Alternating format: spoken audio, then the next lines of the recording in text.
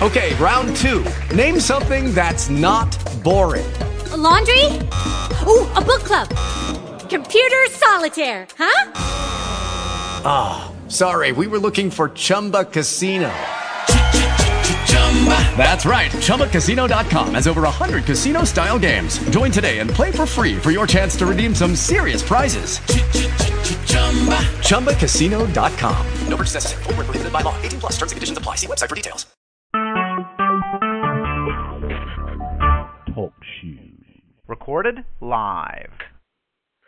What is up, everybody? Welcome to Travis and Vic's Drunken Horror Adventures. I am flying solo. If you couldn't figure it out by now, I'm Travis.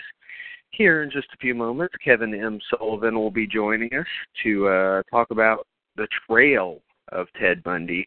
If you don't know what that is and you don't know who Kevin M. Sullivan is, I highly suggest anyone who is a first-timer to this show, go back and listen to our show with Kevin from last year. But without further ado, Kevin is on the line. What's going on, buddy? Hey guys. Well, hey guys, you know, how y'all doing? Doing very, very well. You know, I have to tell you, on my own, I listen to our podcast from last year all the time. I really liked your stories on Bundy the first time around, and you were kind of in the midst of working on the Trail of Ted Bundy at that time. So I've kind of listened to your press round so far. I've kind of tracked your YouTube videos where you were going from place to place to place. But, you know, we'll start at the obvious beginning. As draining as that first book was on you, what was it that made you want to revisit the subject of Ted Bundy? Well, after I finished the first book, I often say this when I'm on a podcast or radio show, it was a 2.5 year really marathon, and it was a day and night kind of thing. And, delving into the Bundy world, it's a dark world. And you get to know the killer well, you get to know the victims well. And there's just a lot there. And when I was writing the book, I was it's like a wind to my back. I'm carried through it. I was very aware of how really terrible these crimes were, and it takes a little bit of an emotional toll on you to do it. But I was wanting to do it. And about halfway through the book, I knew I had something special on my hands. I was finding out a lot of new information. And but once the book was finished in July of 2008, I couldn't have written it again. It would have been too much, and I never wanted to write about Bundy again. However, I could talk about the book. I could talk about the writing of the book. I could do radio shows and podcasts. I could, I can knock out an article. I chair a Bundy blog, and I can do all of that because that's different than immersing myself day and night into that world. And that's what you have to do to write an in-depth biography of anybody, a killer, a non-killer, or whatever. It really is going. You get to know that person in those situations very well. So being a dark world because of all those murders and how he was, that's not anything I wanted to revisit. Now, after the book was published, people occasionally will contact me that either I wasn't looking for or, there have been some people that I looked for and I couldn't locate, but they'll contact me, people that I never even thought about looking for. And every time I hear from someone, I always welcome it. We talk either on the phone or by email. And, it's good to hear from them. I listen to all their stories. And it's important for them a lot of times to make the call or make the contact, even if it's just by email. And I'm aware of that. And so I always welcome that, and I've learned some things from people. So after I wrote the first Bundy book, I didn't know other people would bring some information to me, and that I would ever be writing another book about him. But occasionally I would get something from somebody, and I would incorporate it into an article or something like that. And there was one particular person that contacted me. Her name was Lorraine Fargo. And this is a lady that I didn't talk to the first time. I wouldn't have known where to find her. She is the last person to speak to she spoke to Kathy Parks on May 6, 1974, when just moments before Kathy Parks was abducted by Ted Bundy or led away by ruse from Oregon State that evening. And she contacted me. And the reason why she did is because her son had been, Googling his mom's name and Ted Bundy, and it may have been through Goodreads that he was able to read a portion of my book, and he was able to find a reference I made to her in my book. And with that, she contacted me. She posted a comment at Amazon on one of the book reviews, as I recall, and she was looking for me. Okay, and I contacted her back, and we got together. Very, very, very nice lady, and she confirmed a couple of things that I suspected was true about that night pertaining to Kathy Parks, but I couldn't quite prove it. And I say these things that I suspect were true in my book, The Bundy Murders. Well, Lorraine confirmed that, and the reason why I'm talking about Lorraine now, she enters into why I did this other book. But I wouldn't really count her as entering into it for a while because it was great seeing her. I mean, talking with her, all the information. It was a process of healing for her to get in touch with me. And I actually talked to her about coming on that blog that I share where she could answer questions, and she did. And the whole process helped her. Now, having said that, obviously she still had some pain in her over this. And so what happened was, after about a year and a half, she passed away. And, I knew she had some problems. I knew she was having some medical issues, but I didn't know that they were that serious. And it turns out that after she passed away, I thought, that's a terrible thing. And I thought then, think of all the voices of people that are leaving us. But that wasn't enough, even that, to get me to attempt another book. But in the spring of 2015, I was having a conversation with somebody who was officially close to the case because, Lorraine wasn't officially, connected, but because she was just a friend of a victim. But I spoke to this person, and they're having some significant medical issues. And I hated to hear that. And when I hung up the phone from speaking with that person, it wasn't long after that, I thought, you know what? There are people out there who have never told their story. And I was thinking back to all the information I found out from people while I did the first book, and I thought if I'm ever going to do anything else with this particular case, I need to do it now because people are passing away. I mean, they're not going to be around forever. And so I started again, and just like the first book, I didn't know what I was going to find. But I found a lot of new information that came out about the case and from his friends, new information from friends of the victims, and it just started taking on kind of a life of its own. And I call the new book, which is The Trail of Ted Bundy, Digging Up the Untold Stories, I call that, a companion volume, because that's really, really what it is. It's a standalone book. Anybody that reads The Trail of Ted Bundy, they'll feel like they've gotten a good treatment of Ted Bundy, the killer, and they'll come away knowing his victims and stuff like that. That's all good. But for anybody that's read The Bundy Murders, they'll quickly see that that's a good addition to it, because in both cases, whether it's The Bundy Murders or The Trail of Ted Bundy, I have gotten a lot of new information brought to the surface. It hadn't been published before, and it's in the new book. So that's how that came about. And believe me, if a week before somebody would have told me, before I talked to that person who's having those problems back in spring of 2015, if they had said a week before, you're going to write another book on Bundy. I would say, no, I'm not. I'm not going to do it. But when it hit me how ill this person was, I thought, no, now is the time to do it. So it's really, I kind of wandered into it, you might say. It was never my intent to write a second book about Ted Bundy. You know what I was thinking about before we came on the air? I was thinking about the fact that the case has, gotten so old now, especially to the generation now, that, people don't know. I mean, if they know who Ted Bundy was, it's almost a legend to them, because they didn't live through it and things like that.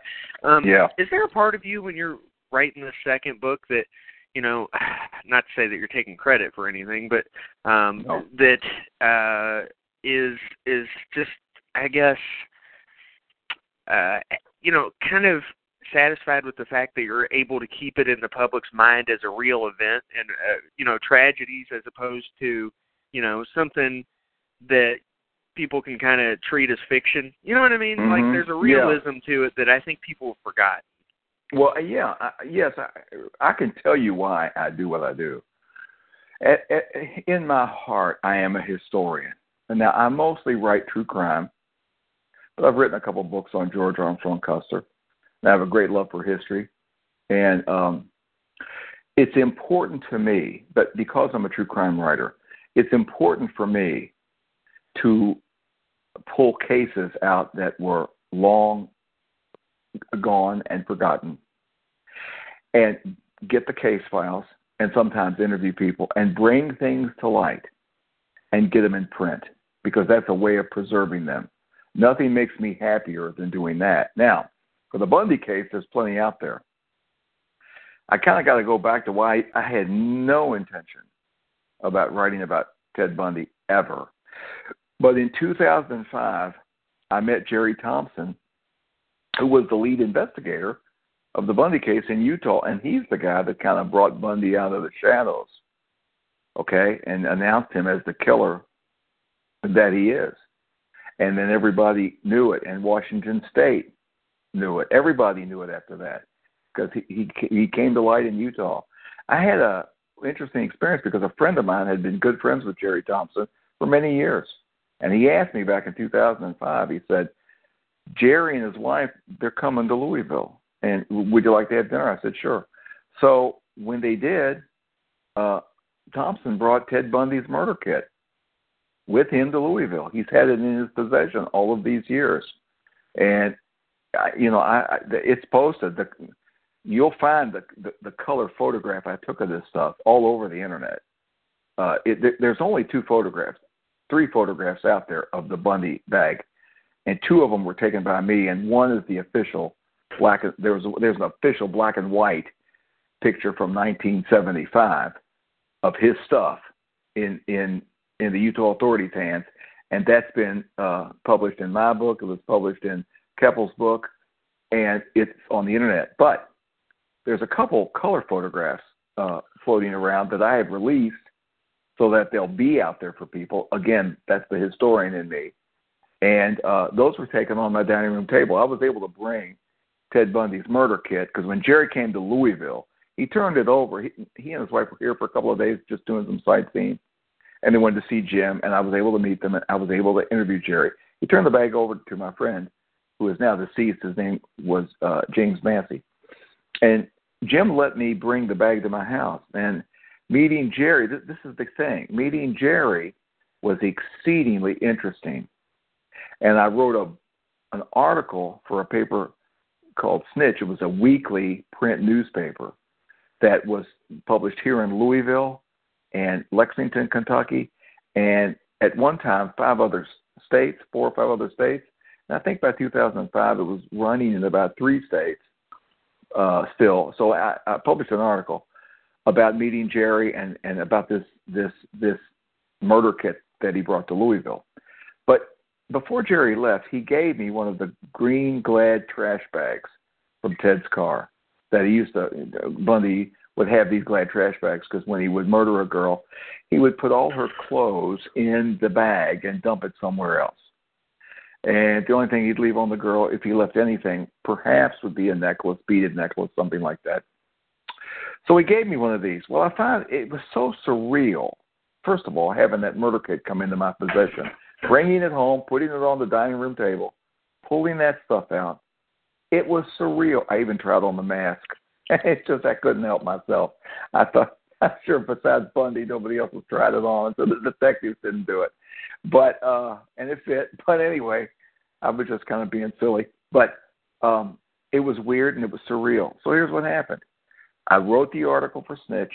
It was published. It was well received in the Louisville and Lexington areas. And if they published it anywhere else in the other Snitch newspapers in other states, I'm sure everybody liked it. So that was great. And I thought that would be it. But that wasn't it. There was something in me that wanted to learn more about this case and to write about it. And, of course, I had people tell me, don't do a book on Bundy. There's a number of books out there, and they're good books, and they are. So Bundy's been done to death. Just don't do it. But you have to sometimes go with what you know on the inside. And so I did. And I started this, and it was very in-depth. And I gathered case files from all the states. I talked to all the lead detectives I needed to talk to from all the states. I went to Utah. I interviewed Jerry Thompson for the second time. And so this was all for that first book. And halfway through the book that became The Bundy Murders, I was finding out a lot of new information about the case and new and vital information that's never been published, before about 3 or 4 of the murders. And it was starting to take on a life of its own. And so that's how I fell into that book. And the book has been doing well, since then. It's a very popular Bundy book, and I'm happy. It's gratifying that people like it. And so, but again, I never had any intention to write about that. Listen, meeting Jerry Thompson isn't what caused me to do it. It was having that murder kit in my house and having been given that bag, that large green Glad trash bag. I just found that so surreal. I had to know more. So it worked out. When you start a book, you never know if it's going to work out the way you want it to or the way you think it should. But it did work out, and I was finding out new stuff, so that was great. Now, that's the reason why I wrote about Bundy. I would have never picked Ted Bundy. I used to, when I was writing true crime, I used to find obscure things or maybe a long ago case maybe to write about. But in any event, I like digging out stuff from the dustbin of history, things that in fact, I've got books out now where I would write these things. I would occasionally write for Snitch. I wasn't on staff, but I would submit an article, and even when they went out of business, I was slated to do a couple more articles, and poof, it was gone after a number of years. But anyway, I like to pull things out of where people don't know about. And I've got books in print today, Kentucky Bloodbath. The Kentucky section of Unnatural Causes has other cases in there, or you could get the ebook Death of a Cheerleader, and that's got a lot of all those Kentucky cases. And so that does a lot for me. I get to pull them out. I get to tie everything together and put that into print. So I wouldn't. I would have never written about Ted Bundy. There's already books out on him. He's well known. I just didn't have any desire. So that's exactly how I fell into it. And then once I was into it, it really did become a part of my life because, I've been answering on that blog for years. I write articles, and then here comes that second book. So that's how I actually got involved with Ted Bundy. It's interesting you bring up those other cases because last time you were on the show, towards the end of the show, we talked a lot about those Kentucky cases because, I'm in Louisville, Kentucky also. And some of those rang a bell, and some of them I had no clue about, and it was really interesting to hear. So I'm with you about talking about some of those cases that people aren't aware of. In fact, like we talk about Bundy on this show, or we talk about Albert Fish, and people that are a lot of people are aware of. But I do like talking about those smaller cases. So I'll get back to that in just a minute. But with the Bundy thing, you talked about last time on the show, not just the Bundy bag and not just the Bundy bag being in your house, although the mask is the first time I've heard that. It's pretty interesting that you got to do that part of it. Driving around with the Bundy bag, I got to assume that there's almost, well, maybe on an opposite end, a correlation between driving around with that Bundy bag and then this journey that you went on revisiting this, the places where these crimes took place. Right. I mentioned in the Bundy murder, in the Bundy murders, I mentioned in the preface that it was so surreal picking up that bag from Jim's house that night, and it was 9:30 p.m. It was it just turned dark. It was basically we were almost in to it was, I guess, late May. I can't remember now the exact date, but it had just gotten dark. I'm driving past streetlights, and I'm looking down at the bag in the passenger seat, and this is Ted Bundy's murder kit. There's not a museum curator with me. There's not a detective with me. The bag he carried around to murder people is in my car. Can you think of anything more surreal? I didn't know this was coming. That's like somebody knocking on your door and say, "Oh, by the way, here's the bag that Jack the Ripper used," or what, some other bizarre thing, you know? And so that is what really did that for me. And then when he gave me that Glad trash bag, that was just, I mean, that was it. It was just there. I knew I wanted to do it, and that's what happened. For the first book, I traveled to Utah, and I took photographs of all the sites.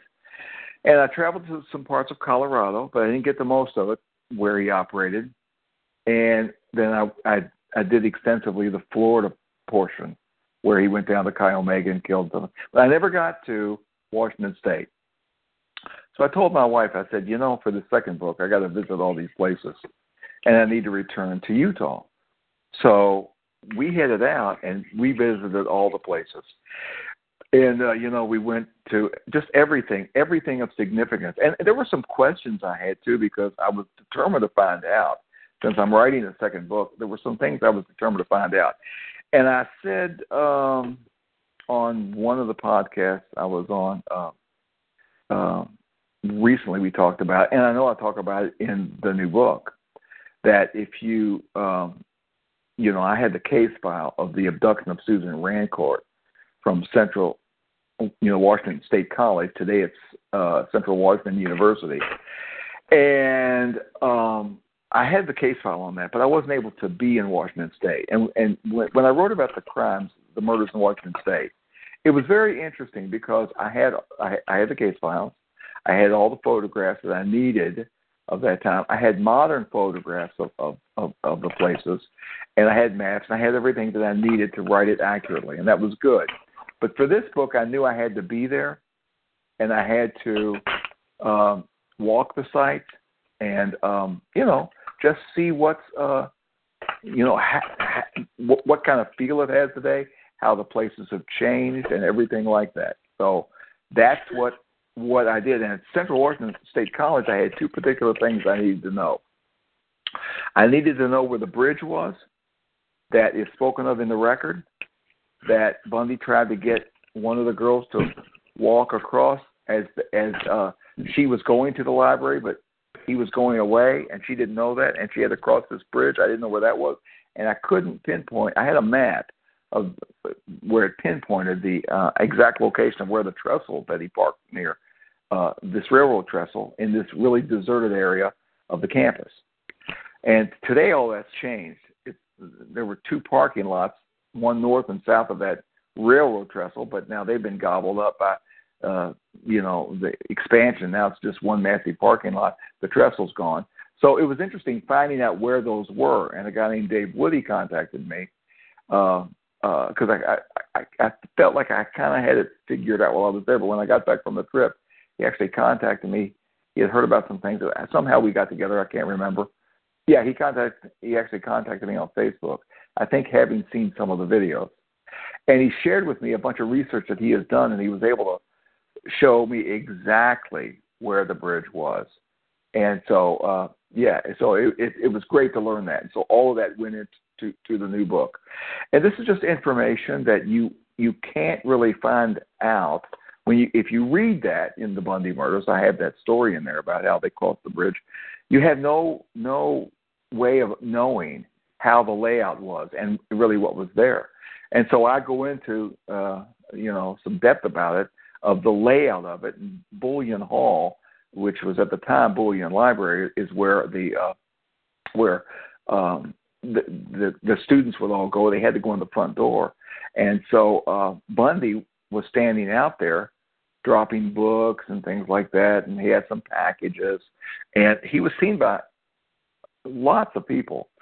And so he ended up taking, one girl followed him across that bridge. There was a bridge that ran right over a man-made pond, but that ran between the Bullion Library and something called the Group Conference Center. And then to the left of the conference center, facing the side of the Bullion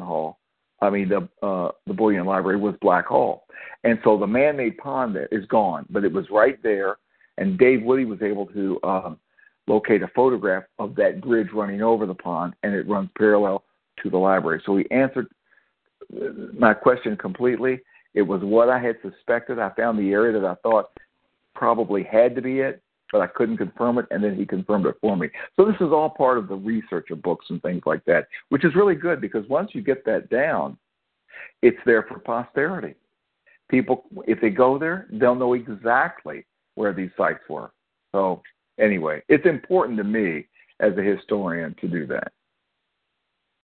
You know, along those same lines, one of the things that we talked about last time as well was the detectives and how helpful they were and how knowledgeable they were and things like that.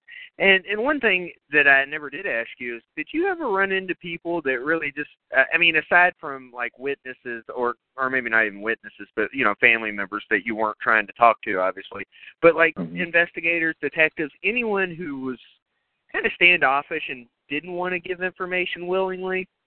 Yeah, there was not many. There was only one, and he is I don't know if I should name him, but all of the ones mentioned in the book were well, I guess I can.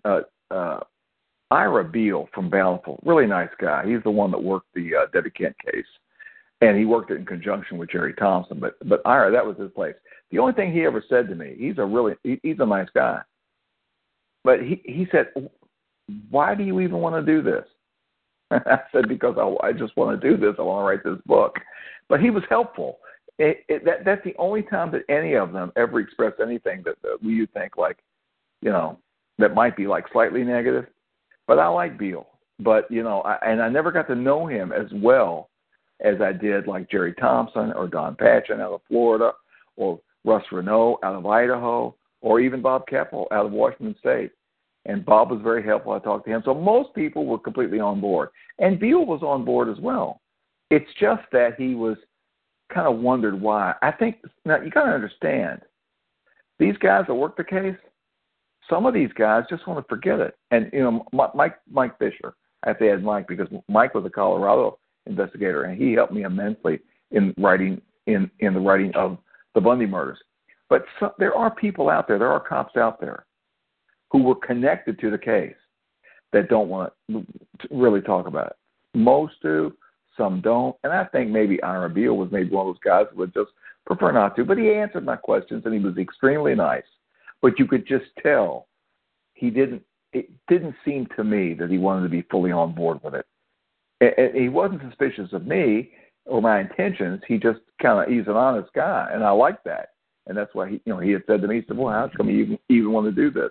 But outside of that, no, most of the investigators were great. Now that I did run in, and I can't say who this was, I located the sister of one of the potential victims of Bundy. And she was very hostile to me over the phone. And I said to her, listen, I got the case file, and I have everything that your sister told the investigators. I only wanted to talk to her and ask her just a couple little questions, that's all. And I said, if you could just please pass the information off to her. And she said she would, but she was very rude. And I called back a week later, knowing how rude she was. I said, hey, I don't mean to bother you, but did you happen to pass the information off to your sister? I'm just checking, because sometimes people get busy. And she was, again, as rude and curt. And she said that she did. Well, come back to 2015, I was actually able to locate her sister.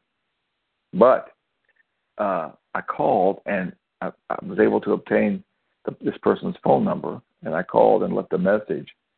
And I said on the phone, I said, I tried to contact you in like 2007, and I said I spoke to your sister, and she was rude to me, so I'm not sure if you ever got the message, but if you did get the message, you probably don't want to talk to me now. And I chuckled. I said, but if you didn't get the message and you'd like to speak with me, and I left her my number, and I was very polite. Of course, I always am with people. And she never called back. So I don't know. It's hard for me to understand hostility, especially when somebody didn't fall victim to anything. I mean, she was a potential victim. But why the sister was so hostile to me, I don't know. But that's rare. I don't usually encounter that. But I do encounter occasionally people that don't want to talk. I was going to ask you about that hostility, not from her specifically, but just from people. You know, like, I always wonder this whenever anybody writes a book about specifically a serial killer, because, you know, people take it a certain way. Do you get those people that are like, well, then you should give all the profits to the victims, not knowing that it's an educational piece? Yeah, there are people that think that. It's just ridiculous. This is the way people earn money, just like they go out and they drive a cab or they play basketball. People earn money. I mean, I earn money in other avenues as well.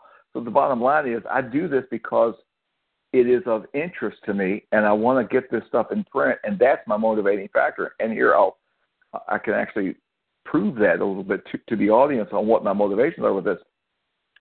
2 years ago, somebody offered me this is a fairly well-known writer, to co-author a book about Bundy, possible crimes that he committed, possible murders. I didn't want anything to do with it. I was in that stage. Didn't want to go back into that world. Now, had I gone back into that world, I'd have made some money from it. Without question, we would have made some bucks. Without question, we would have. Maybe a lot of money. However, I didn't want to do it. If my motivation was money, I would have done it. My motivation was not money. When I decided to write the book in 2015, my motivation was completely different. It wasn't about money. I mean, I have to make money. That's a given. But my motivation was not money. My motivation was gathering this stuff, making a really good book, and bringing this stuff to light again, new information. So when people go down that road, and then they threaten you I've talked to writers. They've called me and said, this person threatened. They tell me to give away my money. I said, don't listen to any of that stuff. Don't listen to it. It's foolishness. When people go down that road, listen, they have their own ulterior motives for going down that road, and they think that's the closest place they can zing somebody by saying, oh, well, you're making like it's blood money or something. It's not. It's educational. And I'll tell you something else, too. I write redemptively. I can't tell you the people that have been murdered because they leave their doors unlocked at night. Mm-hmm. Now, yeah, listen, you don't sensationalize either. That was another thing. No. I wanted to pound home the point on. Last time we talked, you were talking about all the girls, if one thing had been different, if this scenario had been different, if they had just done this one thing that most of us would do, they wouldn't be where they are today. Right. I try to write about the story as a warning. I do. It's the way I am. I was writing about a case about this guy who came in and he just butchered his best friend and his parents one night in the middle of the night, and they slept with their doors open. Can you imagine it? I'm 61 years old. I would never go to bed. I have not ever gone to bed at night, even as a kid, without locking my doors. I just wouldn't do it. So these people, this guy, this psychopath friend of this kid, that was killed, and his parents, he was able to waltz in that house and just go up and murder him. So I said to the district attorney one day, I said, don't you find that a little strange that they had their house unlocked? He said, no. He said, it's a really nice area. People are used to leaving their homes unlocked. When I hear that, I'm going, hello, is anybody home? You don't leave your house unlocked. You lock yourself in. You lock your car when you go out. You do everything you can to protect yourself. And that is just a given for me. So when I write about true crime, I very subtly bring out things and show them so that the reader will go, you know what? Maybe I should lock these doors. Do you remember the girl Polly Klaas that was kidnapped from a slumber party? Mm-hmm. He walked in, as I recall, through an unlocked door. People need to lock their doors. And I'm telling you, I could go on for days with cases like this. So this is the thing people need to realize. So, yeah, you will have those people.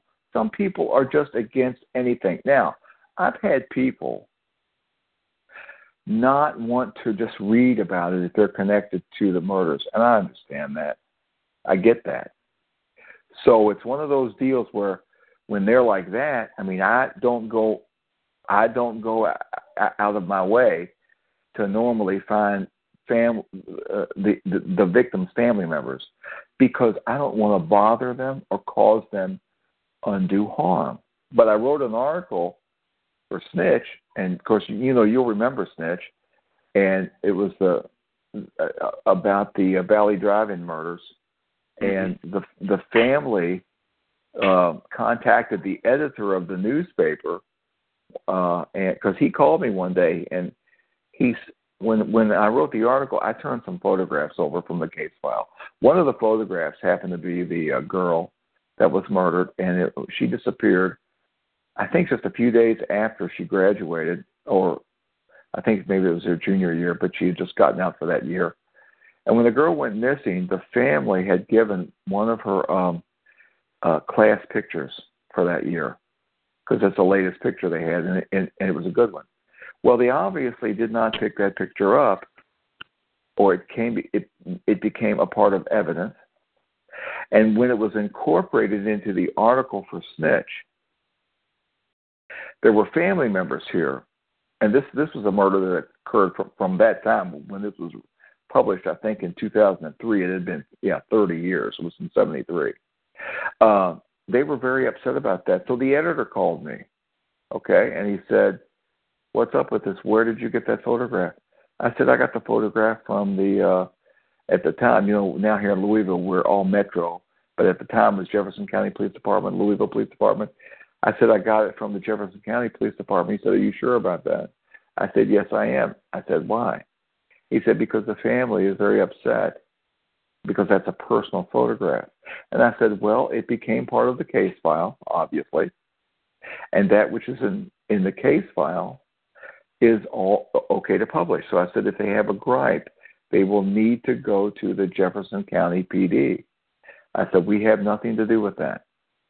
So, they were upset, and nobody called me to express any displeasure, but they called them at Snitch, at the newspaper. So, you will have that occasionally, but I'm so careful about crossing my T's and dotting my I's with things and being upfront with people. I've never really had any problem with anything that I publish, and most people don't make remarks to me. I may have had one person that said something like that to me one time. "What are you going to do with the money?" And I feel like saying, well, the same thing that you're going to do with yours. It just doesn't make any sense. It's just stupid.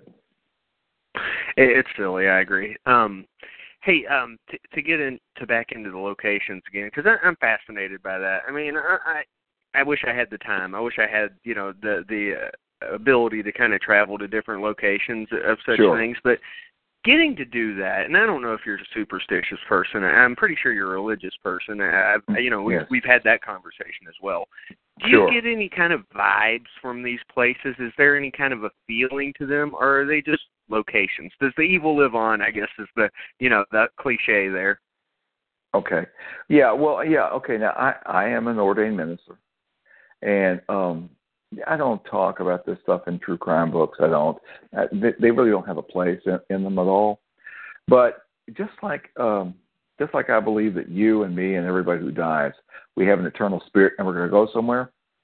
But if a surgeon opens you up, they're not going to see that spirit. It's living, it's in you, but it's in a different realm.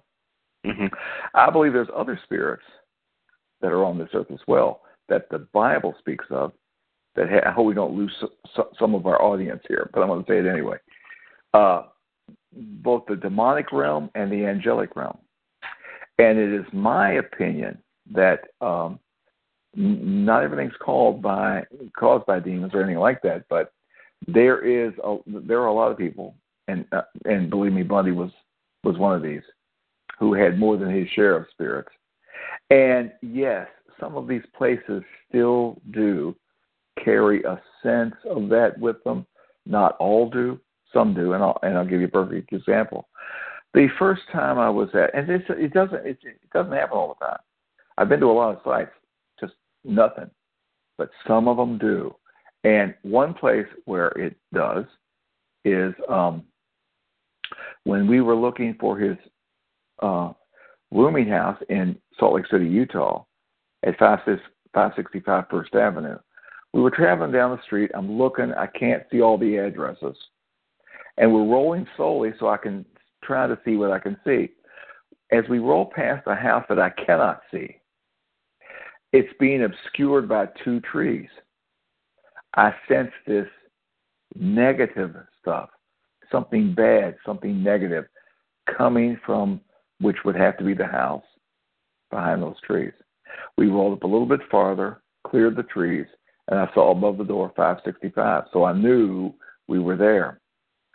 And it does have an essence to it. And, of course, this is the place where Bundy kept several of his victims up in that apartment. I'm sure they were in a coma. He'd whacked them in the head. And, he played with them, had sexual activity with them, and then finally would strangle them there and discard their body. So to me, there are some things that are still there in that house. There is a sense of something that's there. I have felt it at some locations. At some locations, I don't. It wouldn't surprise me at all if there's not stuff still hanging around in areas like that, because this would be for another show. But they do have spirits do have it, and I don't mean departed people. I don't mean ghosts, but demonic spirits do have a tendency to hang out in certain areas where life has been taken, bad things have happened. That can be, but they're not all there. It's not every area is like this. Some are like this. I just have a good sense, because I've done this for so many years, where things are and where they're not. So that's really all I can say about it. But I've been to a number of places where there's nothing. And when I'm there, I kind of blow past that stuff. Like I went into the house. I don't care anything about that. I looked at it. I looked around. I photographed it. But, yeah, sometimes I can sense that. I'm glad I asked that question. Whatever realm we ended up getting into there, I'm fine with, because, not everybody has that experience that you had. Not everybody got to do what you did in this journey. And something I wanted to talk about, because, there's so many cases involving Bundy and then so many potential cases. Are there any cases that, you didn't get to talk about more in your books because there just wasn't enough information available, or the information that was available was pure speculation, and it was too hard to write about? That's a good question.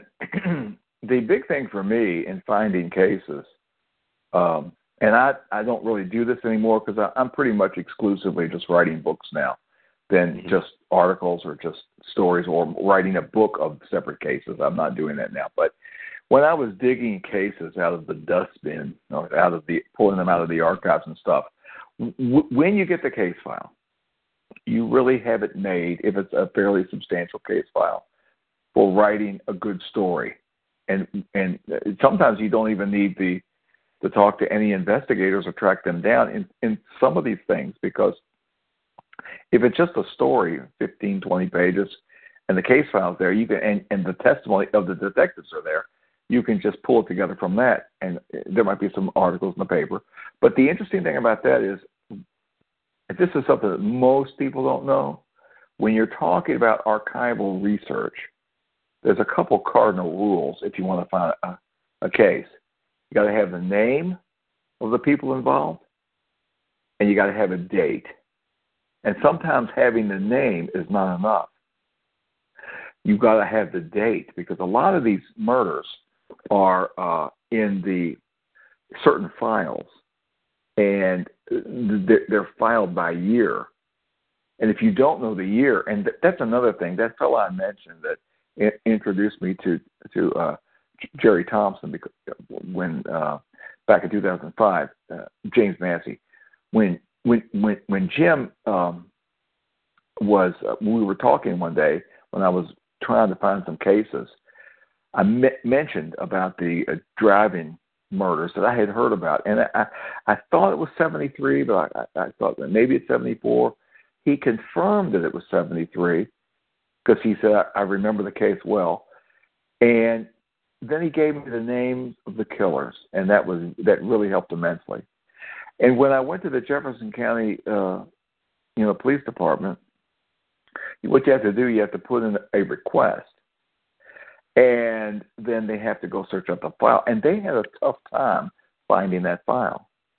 And sometimes these things get really, really, really put away soundly.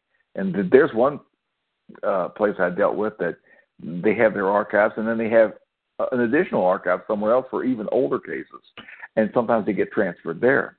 But thank God they save all this stuff. I mean, a lot of them do. Not all states do. Utah doesn't. I mean, Jerry Thompson, to this day, he has his case of the Bundy case, his case files. But a researcher going there in the coming years, they're not going to find anything. The trial transcript of the Carol Durant trial was destroyed after 7 years or 9 years or whatever it was. I said to the clerk out there, I said, you mean you don't keep transcripts even from an infamous case like this? They said, no, we don't. So the researchers won't find a whole lot there, but thank God I had Jerry Thompson. You will find a lot in Washington State. They're great about their archives. They've gathered everything. And the Florida archives you will. So when an archive is doing its job, it's really great because they pull stuff out.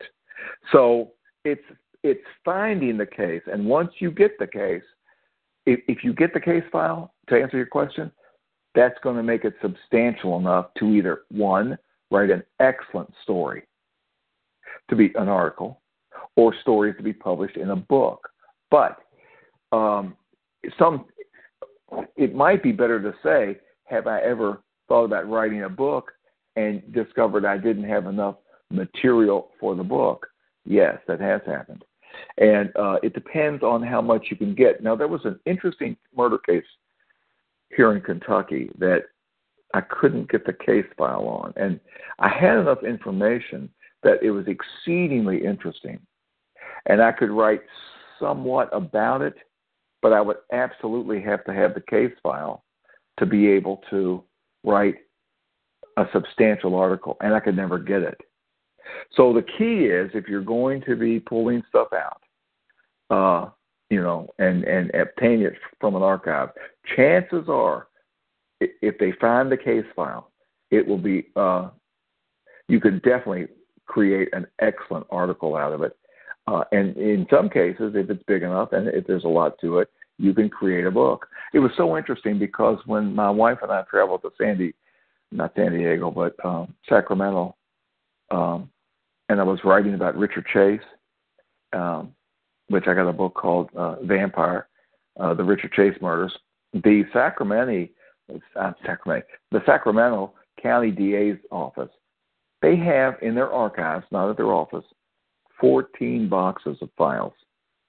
And we got to spend an entire day there going through what we needed, what we didn't, and then later they copied everything that I needed. I paid for it, and then they shipped it back to Louisville. And they even had stuff there from the Richard Chase murders. They had stuff of his. I got to examine bullets that had gone into some of Chase's victims. Some were still intertwined with human hair. It's really just it's just gross. But, there it is. I'm looking at it. It's part of the case file.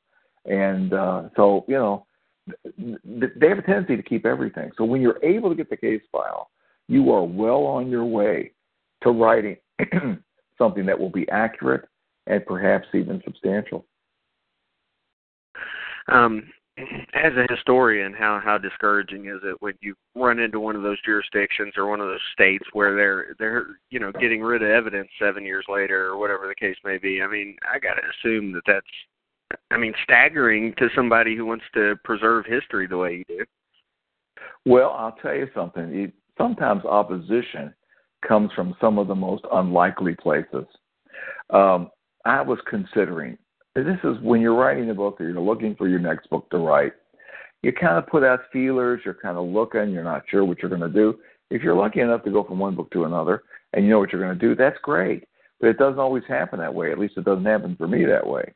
I was going to write a book on do you remember the guy that walked into a McDonald's and opened up and killed 23 people in San Ysidro, California, back in, I think it was the 1980s. I was going to write something about him, and I already had information from books and stuff like that. So I contacted the San Diego PD who would have the case file. And I got this really rude letter from a captain who's over that. And he said that he was going to, he's not going to release it. Under California law, they don't have to release it. Now, I never could quite figure that out because there's other case files that you can get that are homicide case files. But they chose to not release it. They quoted some California statute so that they wouldn't have to release it.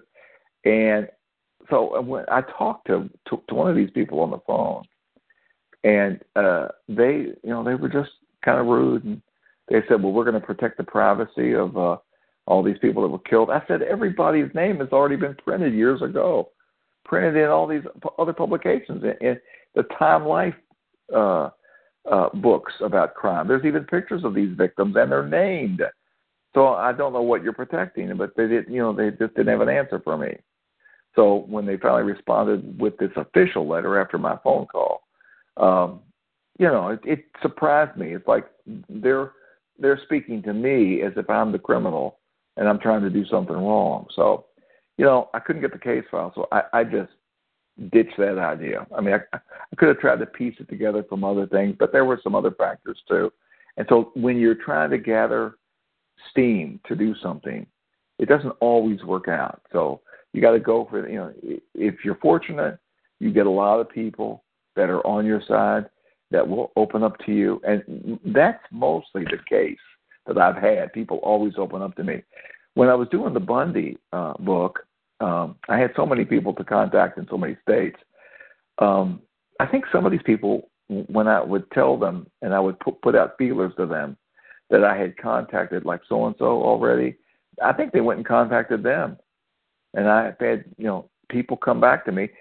And the one thing I do as a researcher writer when I'm dealing with people, when they give me information and they're opening themselves up, and they don't have to, believe me, but when they open themselves up, I respect what they say.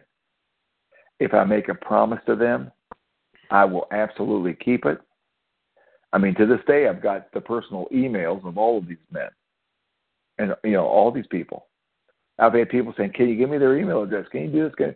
No, but I can contact them and pass it off to them. But no, I can't give you anything.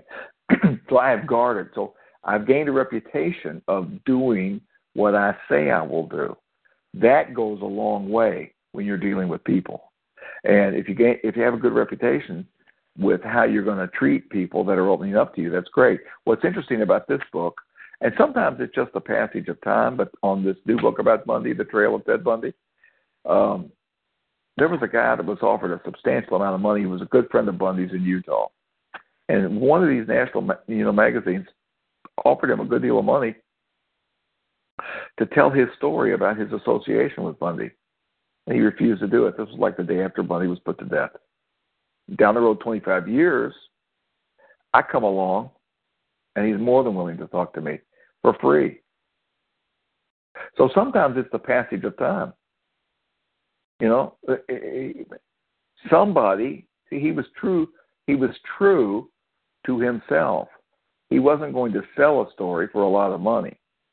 He didn't want anything to do with it. These people were still recoiling from what they had experienced with, Ted Bundy.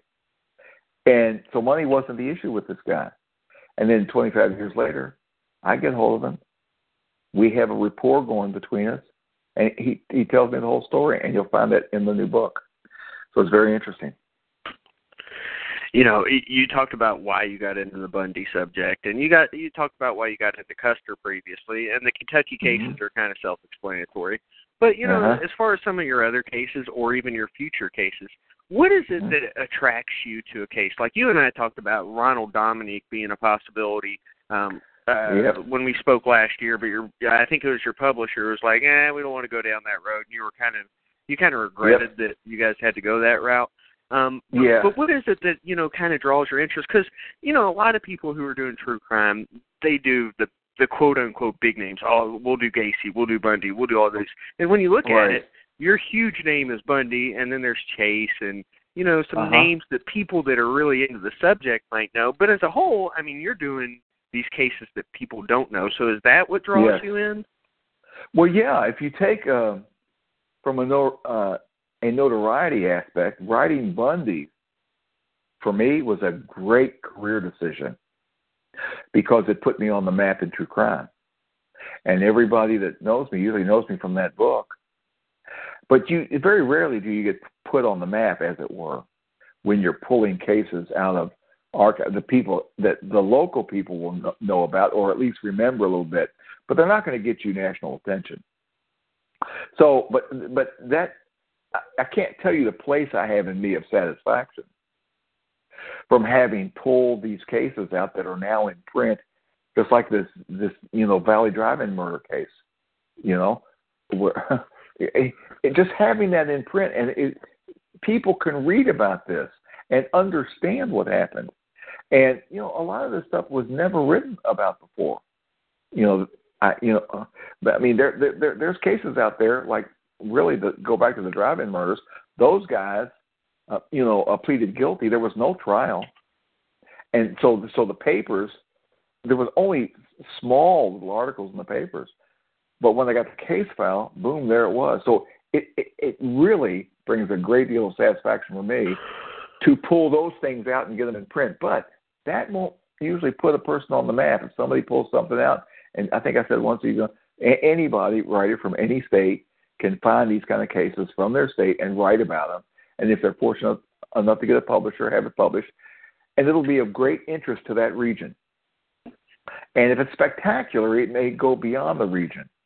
But when you write about a guy like Bundy, and I never intended to write about Bundy, all of a sudden it brought me national attention, and really international, because I mean the book sells well in England too, and even Australia. But so I mean, but again, pulling these cases out is as much satisfaction to me as it is in the Bundy stuff, even though the Bundy thing has brought me more, to the surface and brought me out into light, as it were, as a writer of true crime. But all of this stuff for me, I mean, you gotta look at it. If I'm that way, and I love uncovering new stuff and getting it in print, can you imagine how I felt when I was finding out all this new stuff about Ted Bundy? Stuff that I never expected to find out about. I didn't know there was new information coming.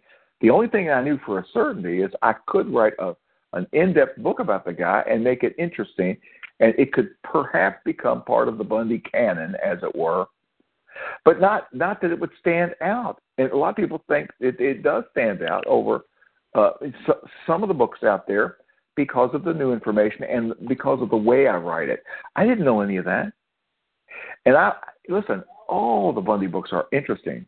For me, I consider it one of the Bundy books that are out there. There's a number of them out there. It's added to the history of Bundy, and that's good. But pulling the new stuff out did a lot for me. And I knew, like I often say, halfway through the book, I knew I had something special on my hands with the Bundy murders. And it was just very gratifying I mean, I'm really a humble guy. I don't like to talk about stuff a whole lot, except when I get on the show and people ask me. I keep emphasizing how surprised I was to find out this new information. You got to think about it. We're talking Ted Bundy. We're talking a case that almost every household is aware of who Ted Bundy is. Never in a million years did I dream I would be able to uncover new information. I don't know if I told you this the last time I was on, but I even had information about the Lynette Culver murder that Bill Hagmeyer didn't have. And he sat in on every confession that Bundy ever made. And I told him something one day about how she was killed, and is this right? And he didn't think that was correct. I said, Bill, I called him up. I said, the only information I have about Lynette Culver is that I have her name, and that Bundy drowned her in the bathtub at the Holiday Inn. And I told him that I got that information from Mike Fisher out of Colorado. He said, well, and he and Mike like each other. And he said, I have a lot of, respect for him. He said, but I've not heard that. That's the first I've heard of it. So, I told Bill, I said, well, look, let me try to find out what's going on here, and I'll get back with you. And so I called Mike up. He said, you need to call Russ Renault out of Idaho and find out about it. Now, keep in mind, Bill Hagmeyer was the expert. I was the novice. I was the researcher. I hadn't written the book yet. It had been published. I'm just gathering and writing. The book's not finished. And so I called Russ, and he said, yeah, that is true. He did drown her in the bathtub, and here's why Bill Hagmeyer didn't know it. What happened was they were covering two cases of Idaho. The Idaho hitchhiker that Bundy picked up and murdered on the way to Utah when he was going to Utah for to attend law school, and then the kidnapping of Lynette Culver. Those are the two cases. So Russ said we only had 1 hour, and it was quick paced, back and forth. We talk about Culver, we talk about the hitchhiker, back and forth. At some point in the confession, Bundy, who was being very agreeable, and he was talking straight with him. They asked how Lynette was killed, and he said she was drowned. Okay, but he didn't say how. But he did say she was thrown in a river like 5 miles north of Pocatello, which might be the Snake River. Well, the investigators are sitting there, and Hagmeyer's there too, and so is Diana Weiner, Bundy's attorney, and so they're hearing all this, but it's not, it's just out. Information is coming out. The investigators, Russ Renew and Randy Everett from Idaho, they thought, well, I guess they assumed that she drowned in the river. But as they're walking out of the prison, and at some point right after that, Russ said, Bundy really never did say how she was drowned. So maybe you can go back. He said, Randy, go back into the prison, see if they'll let you see Bundy. And so Randy went back in, and they let him back into a room. And, he sat there for 15, 20 minutes. They brought Bundy in. Then he asked it. He said, you said she was drowned, but how did you do that? He said, I drowned her in the bathtub at the Holiday Inn. And then he also told Randy he had sex with her after she was dead, which is what Bundy is. He's a necrophile. And for Bundy, he was a serial sex killer. He could kill prior to their death. I mean, he could have sex with them prior to their death. He would almost always have sex with them as they were dying.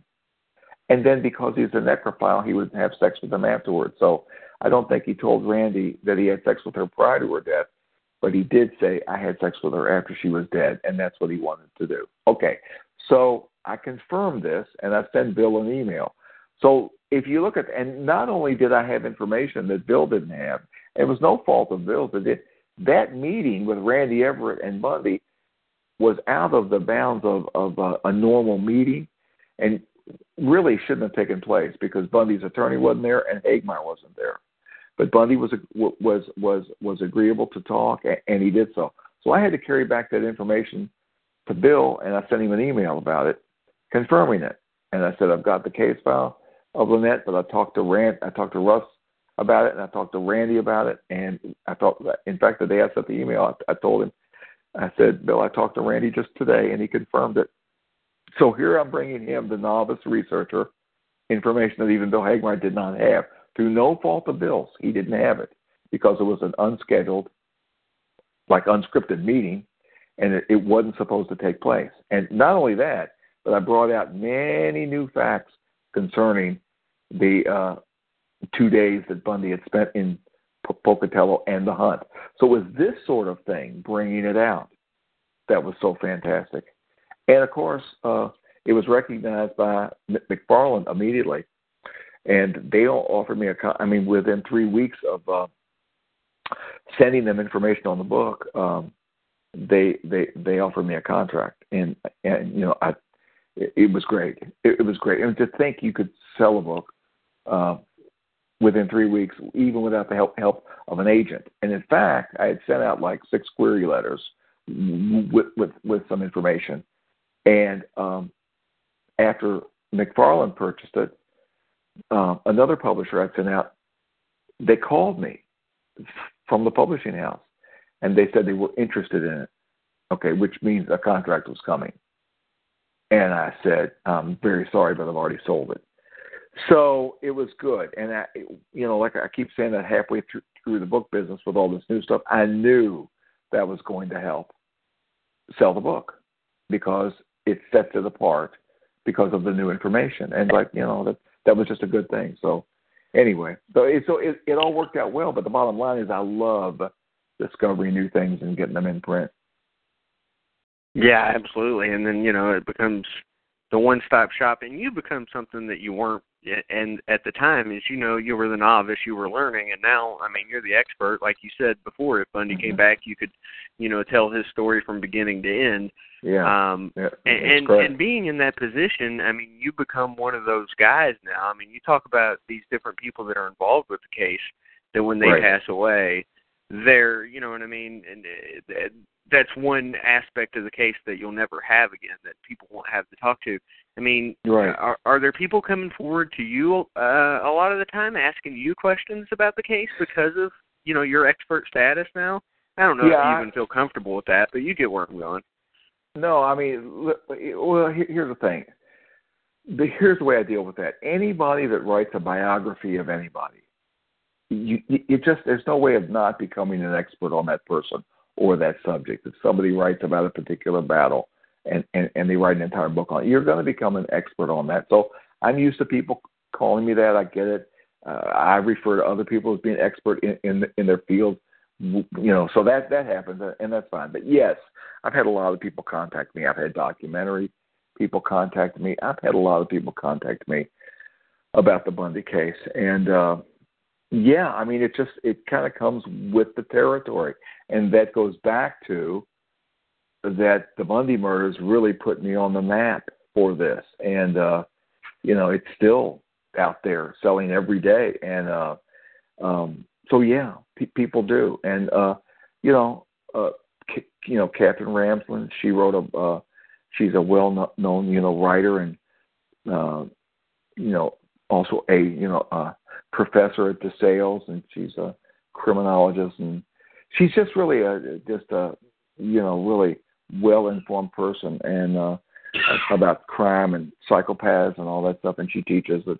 And she's written a couple nice things about my book, and people that have read the book appreciate the book. And once in a while, I'll run into people that don't like the book, but it's rare.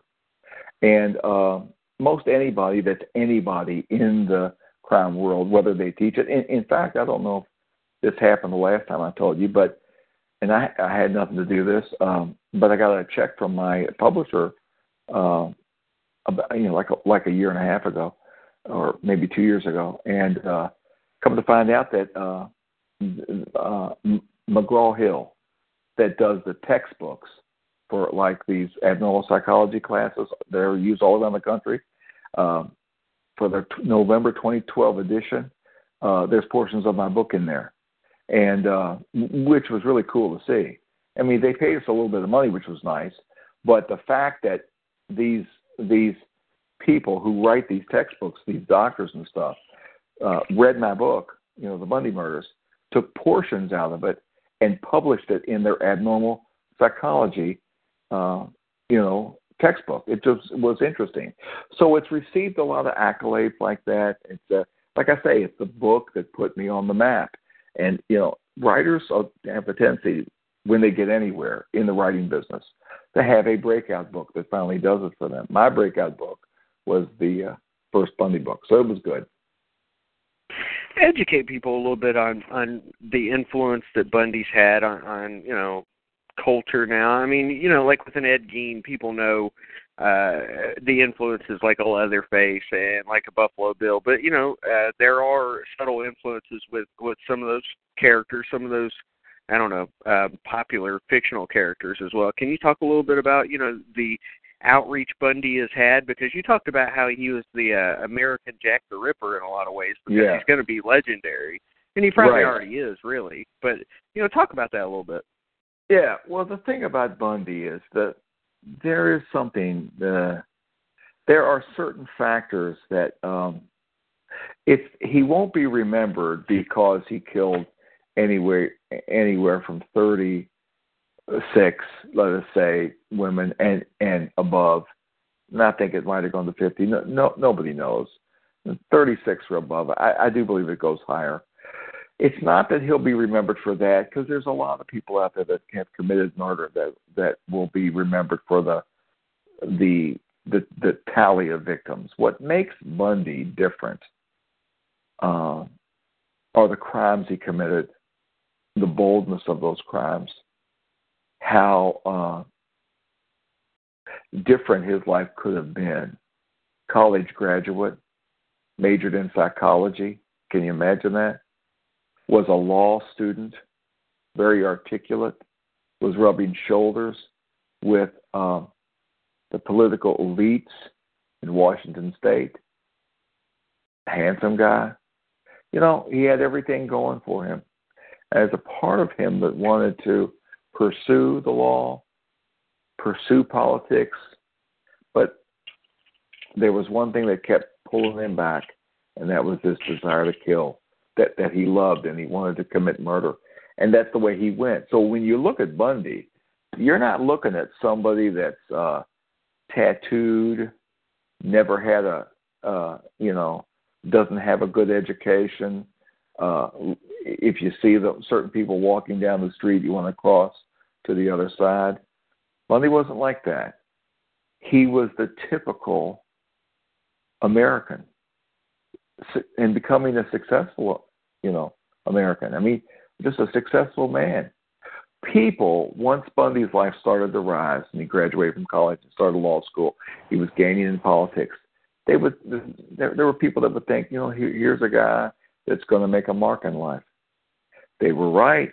I've said this in the Bundy Burners. They were right, but they didn't know that it was going to be in the way that he did. So when you take a person like that has a life like that on the outside, and then you find out how truly diabolical he was, a necrophile, cutting the heads off of women. At one time, he had as many as 4 heads in his Washington state, in his Seattle rooming house. As many as 4 heads, okay? And they weren't just to put makeup on. They were to be used for oral sex and things like that. He was a necrophile. So when you think about that kind of diabolical activity that's inside this man, and yet what he was on the outside, that's the kind of thing that just rattles people.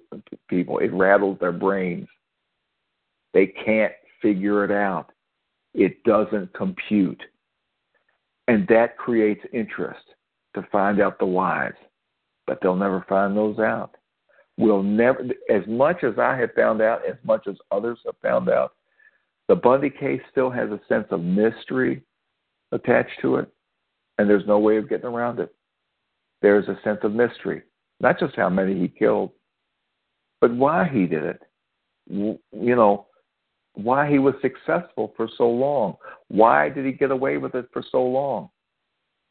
When I was writing the book, I thought, now if I was an abductor, I wouldn't go to Lake Sammamish where there's 40,000 people, try to lead a woman away. I mean, someone could see me that knows me.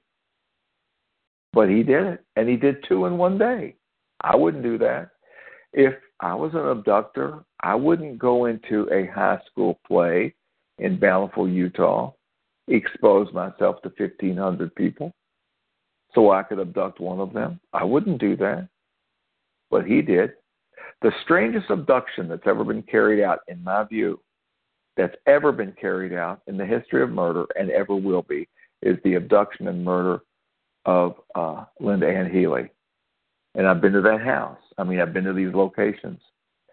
Had a rooming house in the Seattle area, right near the University of Washington. She had a basement apartment. There were 2 rooms down there, and I say rooms, I'm using that loosely because there was separating them from the other co-ed, just a small, thin partition of plywood. And she goes to bed one night, and in the middle of the night, Ted Bundy comes. He had followed them from Dante's Tavern. Nobody knew this. She had been to Dante's Tavern, a few blocks away from her house, with a couple of her girlfriends and Pete Neal, some guy that is mentioned in the record. They come back to the house. Pete Neal leaves. The other girls go to bed, whatever. And then she goes to bed. Bundy comes in through an unlocked door. And just check this out. Goes down the steps, picks one room. I don't know if he knew if he had Linda E. Healy on his mind. We don't know that. He may have known her, but chances are he just picked a room. He goes in there and he chokes her. She becomes unconscious, but she develops a nosebleed.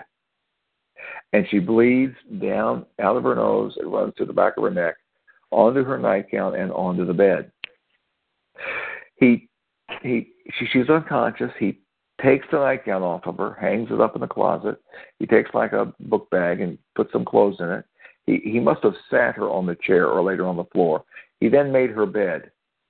He made the bed. There's somebody sleeping on the other side of a partition of plywood. If I was an abductor, I wouldn't go in there and abduct a woman. I'd find somebody else. But if I did go in there, I certainly wouldn't take time to make the bed, would you? But we're not we're not talking about you or me. We're talking about a homicidal psychopath who knew he could get away with stuff, and he did. And so he makes the bed, carries her out into the night in a university district where anybody can be out. College kids can be roaming. Anybody could have seen him. And he had 2 choices. Go down the steep steps that I climbed up to the house, carrying a body across your thing, even if she's wrapped in a blanket or something, to the street, or he could have parked right behind her house in the alleyway. But to do so, even with a VW, would have effectively blocked the alleyway because it wasn't that wide. This is bold stuff, and yet he got away with it. That's why I say I never expect to hear of a abduction more strange than that. So these are the things that cause people their heads to twirl. They don't get it. They don't understand it, and I think because of how people are, and when they know about Bundy. That's what causes that interest. And I do think that he's one killer. He's one American killer that will be studied for years to come. And it wouldn't surprise me at all if he would not, and I say this in the new book, it wouldn't surprise me at all if he would not take that same kind of status in this country as Jack the Ripper did in that country. And the only difference is we don't know who Jack the Ripper was. We know who Bundy is, but knowing who Bundy is makes it, in my view, even more strange. But there is a sense of mystery, too, about Jack the Ripper, because they never figured out who he was. It's just a strange case. So now that you have gotten to the point where, assuming this is the last Bundy book. I know you want it to be. I know you think Yes. it is. I don't want to say, never say never. But assuming that chapter of your life is finally finished, at least in writing, so where do you go from here? What topics are you looking towards now? Well, I can't say what I'm working on, but I am working on a new true crime book. But I haven't, that's one thing I don't talk about them. But, but later when I get on into the book, I can tell you what the subject matter is about, or who it's about. But I don't talk about those things early, but it is another, case of a killer. But it's not a serial killer, but I will tell you that. That's probably even, that will start the juices in your brain thinking. It's not a serial killer. What kind of killer is it? I can't say. But you just have to wait a while. But yes, I am working on another book. Very good. I'm happy to hear that. That'll give me another show to do. Not that you didn't have other ones. No, that's true. That's good. It's really interesting because I like hearing you talk about the Kentucky cases. I could have picked any one of them any other time to talk about with you. But can we revisit Richard Chase again? I mean, his story, and you talked about that, his story was so bizarre. I mean, there's very few like that of people, who end up in prison that are like him. I mean, I know he wasn't legally insane, but he was a whack job. Oh, yeah. Well, he was, in fact, I point out the differences between him and Bundy. Both of these men were very diabolical as far as what they like to do. But Bundy was not crazy like Chase was, in the sense of he had a good sense of who he was. Chase was real different. Chase was very mentally disturbed. And, like he was dirty a lot. His clothes would become dirty. He would, have people would meet him. He'd have like crustacean around his mouth. But Bundy was very immaculate, well dressed, looked like a college professor. So both of the men were diabolical. You could say both are mentally ill, okay, because nobody's going to do these things to women if they're not mentally disturbed, and that's correct. But one, you look at Bundy, you think, no mental illness. You take one look at Chase, you think, ooh, this is a whack job. Now, as to their diabolical activities, in both cases, Bundy avoided detection and Richard Chase avoided detection. So while I look at a guy like Richard Chase and say, he's crazy, I really believe that. He's crazy. But he's not legally crazy. He knows that the authorities and society does not want him to do this.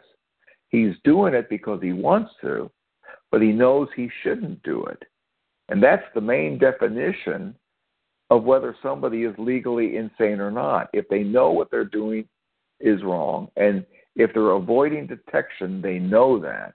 Chase went out of his way to avoid detection. But even the prosecuting attorneys, even though they proved him to be legally sane, which Richard Chase was, they also knew that Richard Chase really believed that his blood was turning to powder, that someone had stolen his pulmonary artery. He would I think it was his aunt that used to talk about how he would take a towel and wrap oranges in it and put it around his head, thinking that would help him, and stand on his head. He was doing all the stuff that when you see it, it is nothing but craziness. It's psychotic. And you didn't see any of this, none of this out of Theodore Bundy. But then they both went out and committed these heinous murders. But where Bundy, because he wasn't messed up in the same way Chase was, he could conduct his life with this mask of sanity. Bundy went on for a long time. Chase was going to get caught because there's no way he could be the kind of organized killer to escape that for very long. What the authorities were concerned about, anybody butchered is too many, and they just knew that whoever was doing these killings in Sacramento, they weren't going to stop. So thank God they caught him fairly quickly. But yeah, he was legally sane. But if you met Chase, you'd think the guy's crazy, and you would be right, just not legally insane. I'm going to delve off into a territory that I don't often go with guests, so I'm going to ask you, because you've seen the most heinous of acts, but at the same time, you also have a reverence for history. So I'm curious where you come down on the death penalty. I mean, because, when we're talking about the death of a cheerleader, that was one where, wasn't there a stay on the execution at that point? And Well, first of all, I am. Yeah, well, here's the problem with Kentucky. They've reached the point that they don't want to put anybody to death. And it's a sad thing to see, because a lot of these men need to be dead. They needed to be dead a long time ago. Victor Taylor, who, along with somebody else, murdered the Trinity boys here that I write about in one of my books. A guy, he's grown old on death row. He should have been in the ground long ago. The guy that killed the cheerleader, Robert Keith Woodall, this guy needs to be dead. He needed to be dead a long time ago. They need to execute that man for what he did. But this state is run by people that don't want to do that, and they remind me of California. I wish we were more like Texas or Florida, because I think the death penalty is an excellent tool of the justice system. When you have somebody that commits these types of murders, I am not talking about putting people to death if they kill somebody in an act of,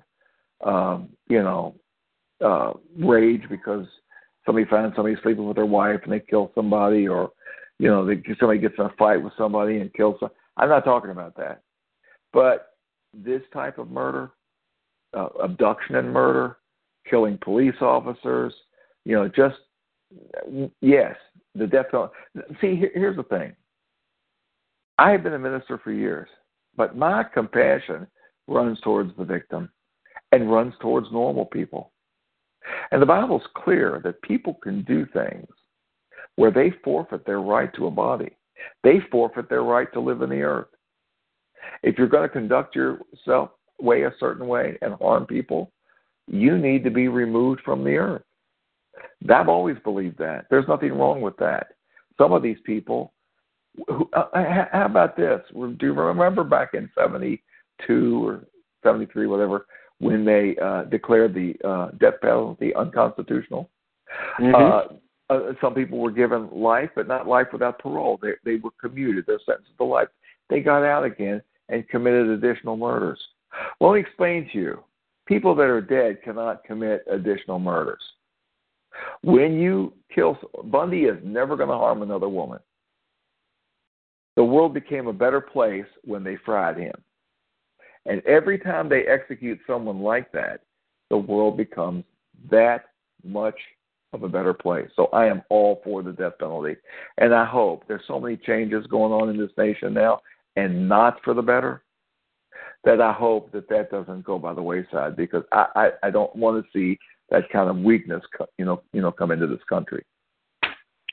You said everything that I thought. So you and I are on the same page there. I've always felt like, you put somebody in jail for a long time and then they kill other people in jail, and guess what you just did? You just allowed somebody else to die because you couldn't go through with what needed to be done, Right. And listen, some people believe that life is precious no matter whose life it is. I don't believe that.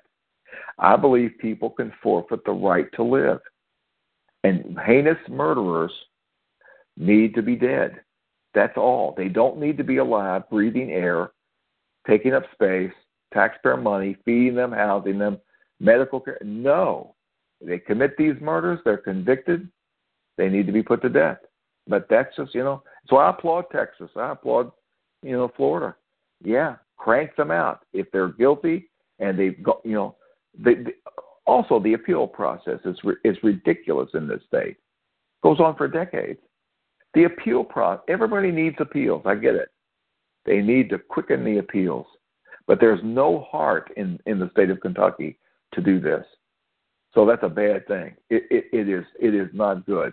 And there are people alive on death row here in Kentucky that should have been dead long ago. What are your thoughts on, and this is the only thing that's ever made me kind of tilt my head and listen to somebody who's anti-death penalty, is when they talk about guys like Bundy need to be studied, and that's the reason they're against the death penalty. Personally, I think the need for them to be dead trumps that, but you get my point. Yeah. Well, you can only go to a certain place with these people. I don't think they need to be studied. I think they can be studied for a little while. But I don't think that should stand in the way of justice. And I don't think there's a lot that can be gained from these people, and I'll tell you why. Bundy at the end came clean about a good number of the murders. He didn't want to touch upon necrophilia, and he didn't want to admit he enjoyed that. So he did admit some things to Bob Keppel, that he liked the cyanotic hue of a woman's fingernails turning after she's dead, but he didn't like to talk about it. So they're not going to get everything they want, but killers sometimes give up some information. But if you house them and study them, most of these people are very arrogant anyway. Most of them will clam up, or they'll lie to you. I mean, there was a standard thing before Bundy's final confessions where he really had to come clean. They used to say about Bundy, how do you know Ted Bundy's lying? Oh, his lips are moving. And that was a standard joke. He came clean about some real stuff at the end. He called Mike Fisher up one day. Mike told me the whole story, and it's in the Bundy murders. He called up Mike Fisher. He said, listen, these people are serious. They're wanting to kill me. And I just want to confess some stuff, and I want to help the families. So Fisher told him on the phone, he said, listen, I'm not going to come all the way to Florida and listen to some BS from you about speaking about these murders in the third person. You're going to have to come clean. He said, I promise you, Mike, I will. And he did. So at the end, you got a lot of information that the investigators did.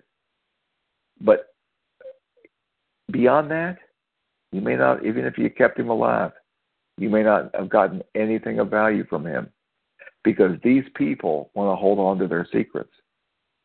They can't tell you why they are that way. It's a mystery why Bundy was that way.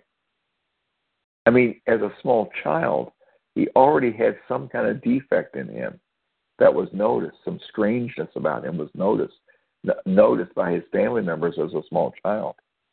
But his aunt in Philadelphia noticed it, and I told the story in the book that he was the aunt woke up one night and one morning, and Bundy had taken kitchen knives, like butcher knives or whatever, and razor covers and put them around her body, in the bed, pointing at her around her body.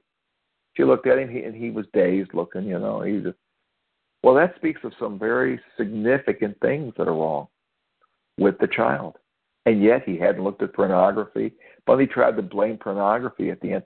Pornography is a very poisonous thing. And what it does to people is terrible. And what it does to relationships. But it doesn't make people go out and kill women and cut off their heads and have sex with their dead bodies. Bundy tried to blame what he was on pornography. And while pornography has so many detrimental things to it, you wouldn't believe. As a minister, I can tell you, it's so detrimental. But it does not translate into what Bundy became. And when Dr. Dobson, I remember that. I mean, I was a minister then. When Dobson was interviewing him, and I looked at it, and I thought, whoa, Dobson's actually buying that the pornography caused that.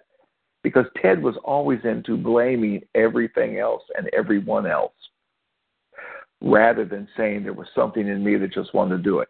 He did tell Bill Hagmaier one day, he said, people have a hard time understanding that I just enjoyed killing people. That's what he told Hagmaier, told me that himself. He said, Bundy said to me, I just enjoyed killing people. And that's I've always agreed with that too. I've always known that was the reason. Yeah, that's really, now he took sexuality and he put that violent spin on it. He liked those detective magazines, and I remember the detective magazines. Large-breasted women being tied up by a man, being dominated, being chased by a man. And even as a kid, I thought, what's up with that? Why is there always this theme? I thought that was very strange. Bundy loved it. And that helped him develop some things. And anytime you add things that are not good or violent with sexuality, then that's gonna change the person. And he was already having issues with things. So Bundy couldn't even answer. If Bundy was here today, he couldn't really answer why he became what he became. He can say, I just enjoyed killing people, but that still wouldn't tell us why he enjoyed killing people, would it? No, absolutely not. And hey, along those lines about Bundy being just a blatant liar and being a pathological liar, I've always wanted to ask somebody this, and I'll ask you, the Dobson interview, which, I sat there as even a younger viewer of that and sat there and knew it was BS. What was his reason for, what did he benefit from telling him that it was porn that made him do that? Well, Bundy and people like Bundy always want to pass the buck. If you notice in that interview, he said, we are your sons, we are your husbands, he was trying to put himself in with other people as if to say, because I just know he's like this, as if to say, see, there's a bunch of us like this, it's not just me. It was always passing the buck. And when he blamed pornography, and his friends knew it, and the attorneys, everybody knew that was bull on Bundy's part. The reason why I think he did it was he just wanted to blame, it's his final shot to blame somebody else. And of course, Dobson's talking to him, saying, Ted, how could you do this? As if he's a normal guy. And I thought to myself, if this guy got out again, he'd go butcher another young girl. Dobson, he hasn't changed. He hasn't changed. He's still that vicious, cold-blooded killer. And Dobson's talking to him like, he's come to Jesus now and things are okay. I don't believe that for a second. Yeah, absolutely. And then, so we've talked about how new facts of the Bundy case came out, both books for you, at various times. Have there been any other subjects that you've written about, whether it's the death of a cheerleader or any of the Kentucky cases, Richard Chase, anything like that have any of the same types of scenarios where new information came out to you, whether during the writing of the book or after? Well, one thing nice, when you're digging case files out of the archives, stuff that's not been well publicized, you will find stuff that you can call new, even though it was in the record. But when I wrote about Heather Teague, which she's a girl that disappeared from Henderson, Kentucky, along a beach one beautiful Saturday morning in August, and she was abducted from that beach. And it turns out that a guy sitting across the river watched the abduction, and it was like a half mile across the river. He had a telescope in his living room that he used to like to watch the wildlife and stuff like that. And I've been to this guy's house. I've looked through that telescope. It was nice to be able to view this stuff. And he happens to see this guy abducting this lone girl from this thing. Well, there's never been any trial. There's never been anything because when a guy named Marty Dill, his name came to light, that he could be involved in. People called anonymously to point the finger at Dill, and they had done that with Dill in other things that had gone on with women as well. He ended up killing himself before police had a chance to interview him. They had surrounded his property. they had gotten a warrant, and he killed himself. Well, when he killed himself, that's basically saying, I did it. Okay, people don't kill themselves for traffic tickets. And he told his wife, told his wife and child to leave earlier and said, I am facing 20 to life, and I'm not going. So apparently, you can read between the lines. The police were apparently on the right track with this thing. Now, so I was not able to get the case file on that, but I was able to interview a bunch of police officers and detectives, and I was able to get the case file of another attack that they think Dill did in a cemetery against a woman as she was cutting grass, and I got the case file when he was arrested in Indiana, I think about 6 months before he was involved with the Heather Teague thing, and the police came there and he killed himself, where he was arrested in, I think it was Evansville, Indiana, when he was trying to pick up girls at a place called Haney's Corner. And when the police officers pulled him over, they said, do you have any weapons? And he said no, and he did have 2 weapons on him in his car. And he was arrested, and they called the detectives. And when the detective got there, and I've spoken to the detective, he said that Dill had rope, duct tape, a shovel. He said, the detective said, I looked at all this stuff, and I just had a feeling if this guy wasn't arrested today and he's trying to pick up girls, he probably would have killed somebody today, because that stuff was for binding people. That was his opinion. And so they arrested him. So all of this was new. I got some new information. In fact, I was able to get information that when I told a group of police officers, Kentucky State, police officers, as well as the commander of this post, I gave them some information, and they were surprised I was able to find it out. And I said, well, I've been doing quite a bit of research and investigation myself.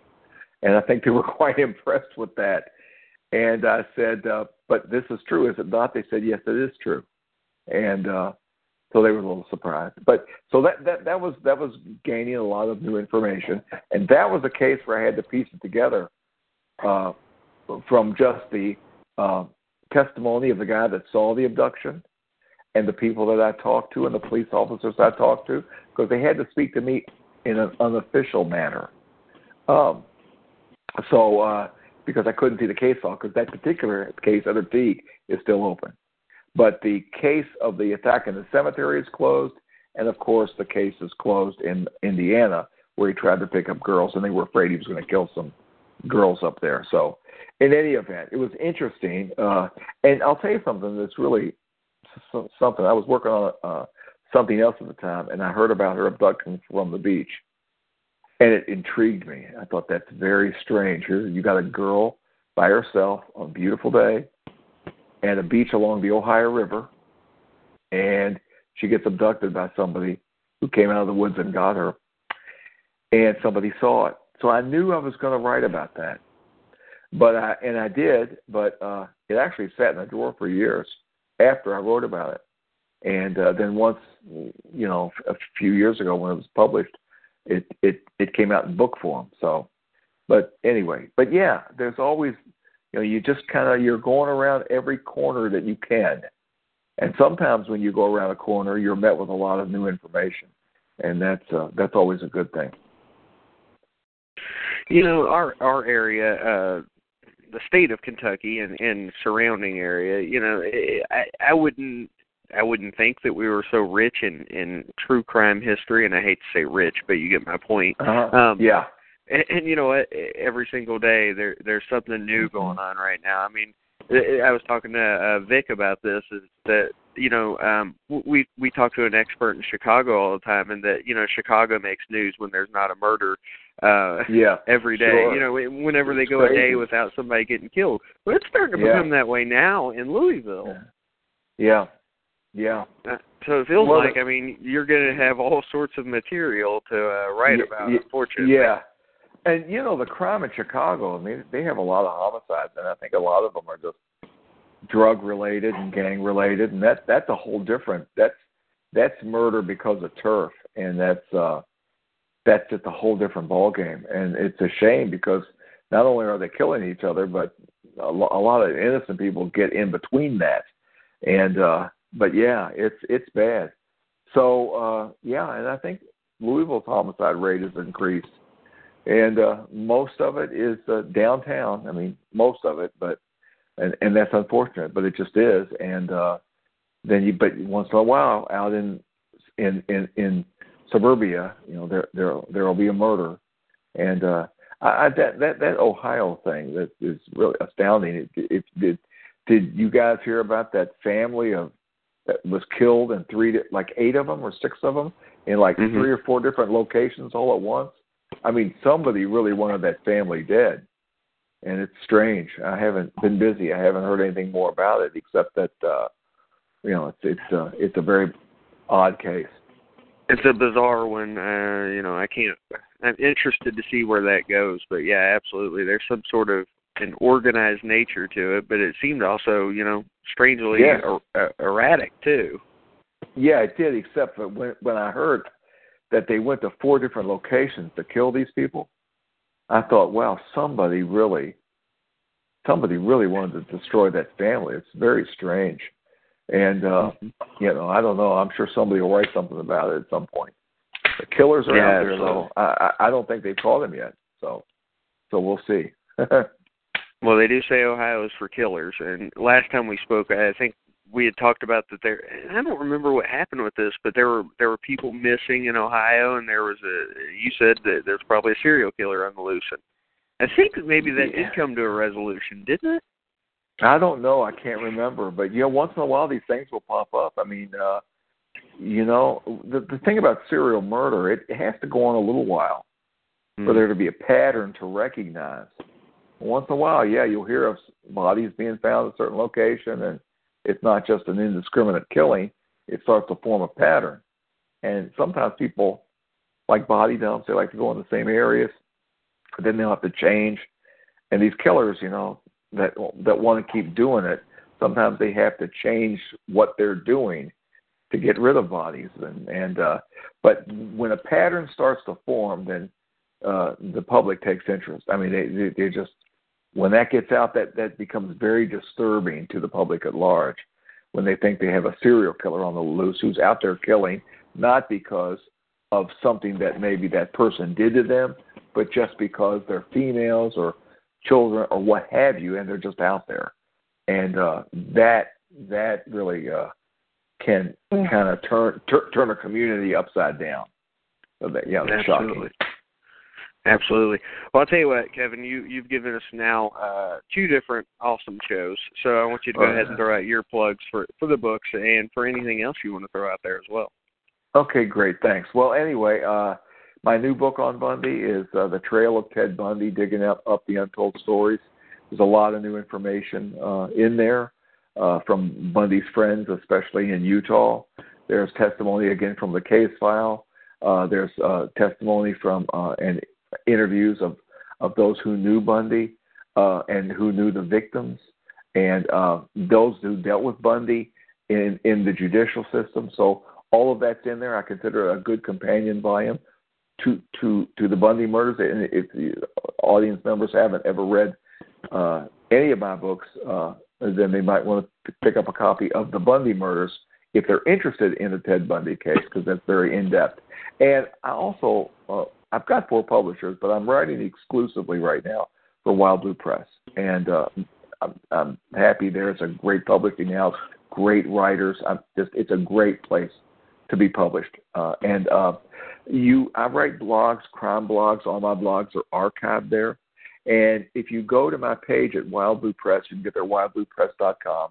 You hit authors, and my name will be there. And all those crime blogs are archived. And Wild Blue Press is nice because they also, not only do they publish my books through them, and they're there, but even other publishing houses that have published other books that I have written, they also post them there at Wild Blue Press, and there will be links to them for the Amazon and so on, so forth. So anyway, that's with me. I'm currently working on another true crime book. I can't really talk about it now, but I will announce it later. And anyway, that kind of brings me up to date. And if anybody wants to email me, they can. And it's Kevin_Sullivan at Kevin_Sullivan31 at yahoo.com. So anyway, and if you email me, I will answer you back, or you can contact me through Wild Blue Press and send me a note or something, and I will get back with you. There you go. And, highly recommend all of your work to anybody. And you know what? I highly recommend anybody go look up your YouTube videos, all the stuff you've done on different podcasts. And I don't mind plugging it because you do great work wherever you go. So I really appreciate you always taking the time. Well, I appreciate it, guys. I really do. And anytime you'd like to have me on, just let me know, and I'll come on, and we'll just have another good time. How's that sound? Absolutely. Keep us posted on the progress of this now unnamed book you're working on, okay? I will. All right, guys. We'll see you later, okay? Take care, bud. All right, you too. Bye-bye. And everyone, that was our second edition with Kevin M. Sullivan talking Bundy. And, when we talk to him again at some point down the road, I'm sure Bundy will come up because he can't get away from it. And, well, neither can we. Vic, I understand you are here, sir. How are you? What is up, man? I'm good. You didn't think we'd get 2 shows out of Bundy, but we did. Yeah, I'm excited about it because, when you look at it, Bundy is the god of serial killers, and we paid his proper homage. Absolutely. And you know what? Bundy's so interesting that if I ever found another writer that was even half as interesting as Kevin, I'd do Bundy again in a heartbeat. So definitely excited about that. And, Vic, while I'm thinking about it, I will let everybody know this is our last week on Talk Shoe. We're going back again to Filling the Void Radio Network on Blog Talk Radio starting next Monday. It's going to be a list show. Just like our first show on the network whenever we first did it. When we first did the Travis and Vic's Drunken Horror movie or Horror Adventures on Blog Talk, the first time we did the best summer horror movies. Well, this time we're going to be doing a little Friday the 13th theme, seeing as this Friday is Friday the 13th. We're going to be talking about top. We're going to rank the Friday the 13th movies. We'll both have different opinions on that. We're going to rank the Survivor Girls from the Friday the 13th movies, and if we have time, we'll rank the Jasons, which I think we will. So I don't think it's going to be too hard to get 3 lists out. And it'll be fresh in our mind, too, considering Friday, of course, is Friday the 13th. And Vic will be coming over here for as much of a marathon as we can get in that day. Yes, sir. I'm looking forward to watching whatever we can and then doing some lists. And I'm sure we can get, maybe a Jerry or a Blake or even a Connie to jump in and, share their thoughts and list. The more the merrier. Brittany, Wonder, whoever. Yeah, we're back on Blog Talk. It's easy for everybody to get on. It's easy for people to listen to. So I'm excited about the move back. Yeah, me too. For sure. Don't get me wrong, we bitched about... Yeah, it seems like it has been lately. Blog Talk's had its issues, but if we have any issues, we can jump right back on Talk Shoe the night of. So, Exactly. It is what it is. It doesn't take me long to create a show and get going, so it's not a big deal. So I'm excited about it, talking Friday the 13th again, because, kind of like Bundy's your favorite serial killer subject. Friday the 13th movies are my favorite, movie subject. And Vic, since we'll go ahead and get into where our horror adventures have taken us, I watched a new one for me. I think it was a new one. I watched The House on Sorority Row from, I believe it was 1983 the other night. Yeah, how'd that go? It wasn't as good as I hoped it would be, because it seems like that one is like how we talked about Cujo being a classic, even though maybe it doesn't live up to being a classic. I've always felt like House on Sorority Row, even though it's more of a sleazy classic, is up there on, because doesn't it sound like one that people bring up a lot, like I Spit on Your Grave? It's kind of along the line of like a Return to Horror High, like it's brought up in like that type of cult classic. Yeah, that type. Yeah, definitely cult classic. It was all right. It wasn't anything special. I'll take my Italian horror movies that I've been watching lately over it. it's really close between 2.5 or 3. I'm not sure where to go there. So I'm going to go 2.5. I don't remember anything too memorable about the movie. So I'll go 2.5, maybe a high 2.5. And then this morning, or now that I'm working at home, I actually popped in Behind the Mask, The Rise of Leslie Vernon, which I've sseen before. Nothing wrong with that. And I'm friends with Leslie Vernon on Facebook, so we need to get him on here at some point. Yeah. Because he was the shit in that movie. I just have to say, that movie's still 4 out of 4 for me. I love Behind the Mask, Rise of Leslie Vernon. Could it have been more violent? Yes. Could it have been more gratuitous? Yes. But was it awesome and entertaining? Absolutely. Oh, that movie's great. I don't care what anybody says. I love the way they established the rules and even, coined phrases and stuff that maybe were tossed around before that. But, they actually talk about survivor girls and stuff like that. And how they have an Ahab who's played by Robert Englund. And Kane Hodder has a cameo. And you got the little Zelda Rubinstein from Poltergeist in it. That movie's awesome. Yeah, everything about it was just fun. I think tomorrow I might watch it because I had Shudder on, is what I had going on. See, I had Shudder on because I got another free trial. This is my 3rd free trial. That's what happens when you have 50 Facebook accounts. So anyway, tomorrow I'll probably turn on Laid to Rest 2 because I love me some Chrome Skull. He is one of the most unappreciated serial killers in cinema history, as far as I'm concerned. Right up there with Maniac. Hey, Chrome Skull is in my top 13 slashes, buddy. Or he top had one of the coolest masks too. Chrome Skull was the shit. He did. And his knife was awesome. Everything. Yeah. His movie wasn't that good. The plot was okay. The plot was stupid, but he had some of the best kills you'll ever see in a movie. He had great kills, great mask, awesome weapon. It's just, the plot just sucked. Yeah, the plot just wasn't that good, but when the kills are that good, it boosts the movie up. See, that was my issue with the House on Sorority Row, Vic, is that it was the plot was all right, but the kills weren't good enough to boost it up that much. You'd think for an 80s movie they would have done a little bit better, but they didn't. Yeah. So that bummed me out a little bit. You need to watch I talked about Driller Killer, man. The Driller Killer? Okay. I saw that on there. I'll check that out. But it's from the 70s, so I'm thinking, how good could it be? Hey, there's some good movies from the 70s, That's true. Most of them are Italian. 3 on the Meat Hook was from the 70s, sir. Yeah, but that movie's not very good. Yeah. No. With respect to the director, who was the man, just because he did movies that were bizarre. And he was from Louisville. There were some good 70s movies, but most of them are well known, Yeah. A Jaws, a Texas Chainsaw Massacre, a Halloween. But if it's not well known, I don't really have a whole lot of faith in it. But we'll see. There's some other Italian movies I haven't watched yet, and I love the shit out of some Italian movies. I'm telling you now, man, because they don't care.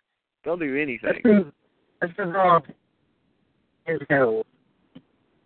Yeah, your phone's breaking up. Are you in the dead zone?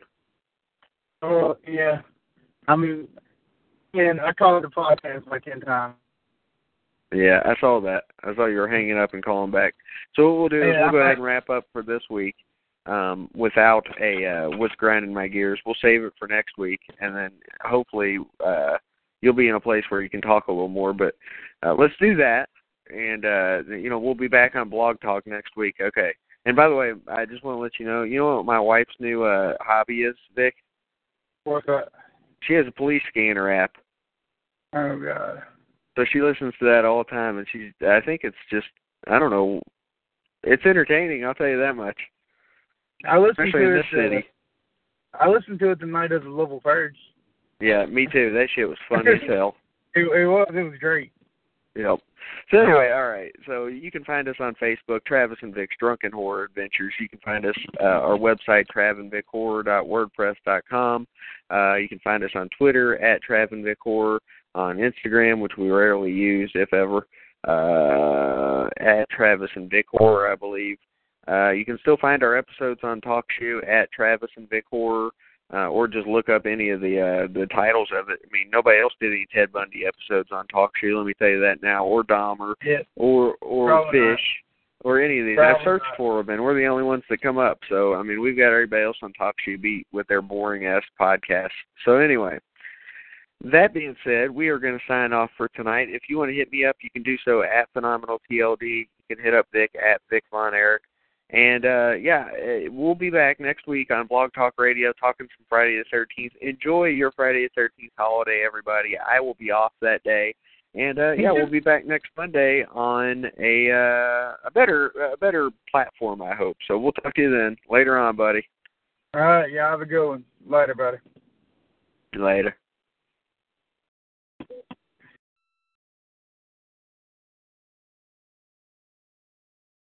With the Lucky Land Slots, you can get lucky just about anywhere.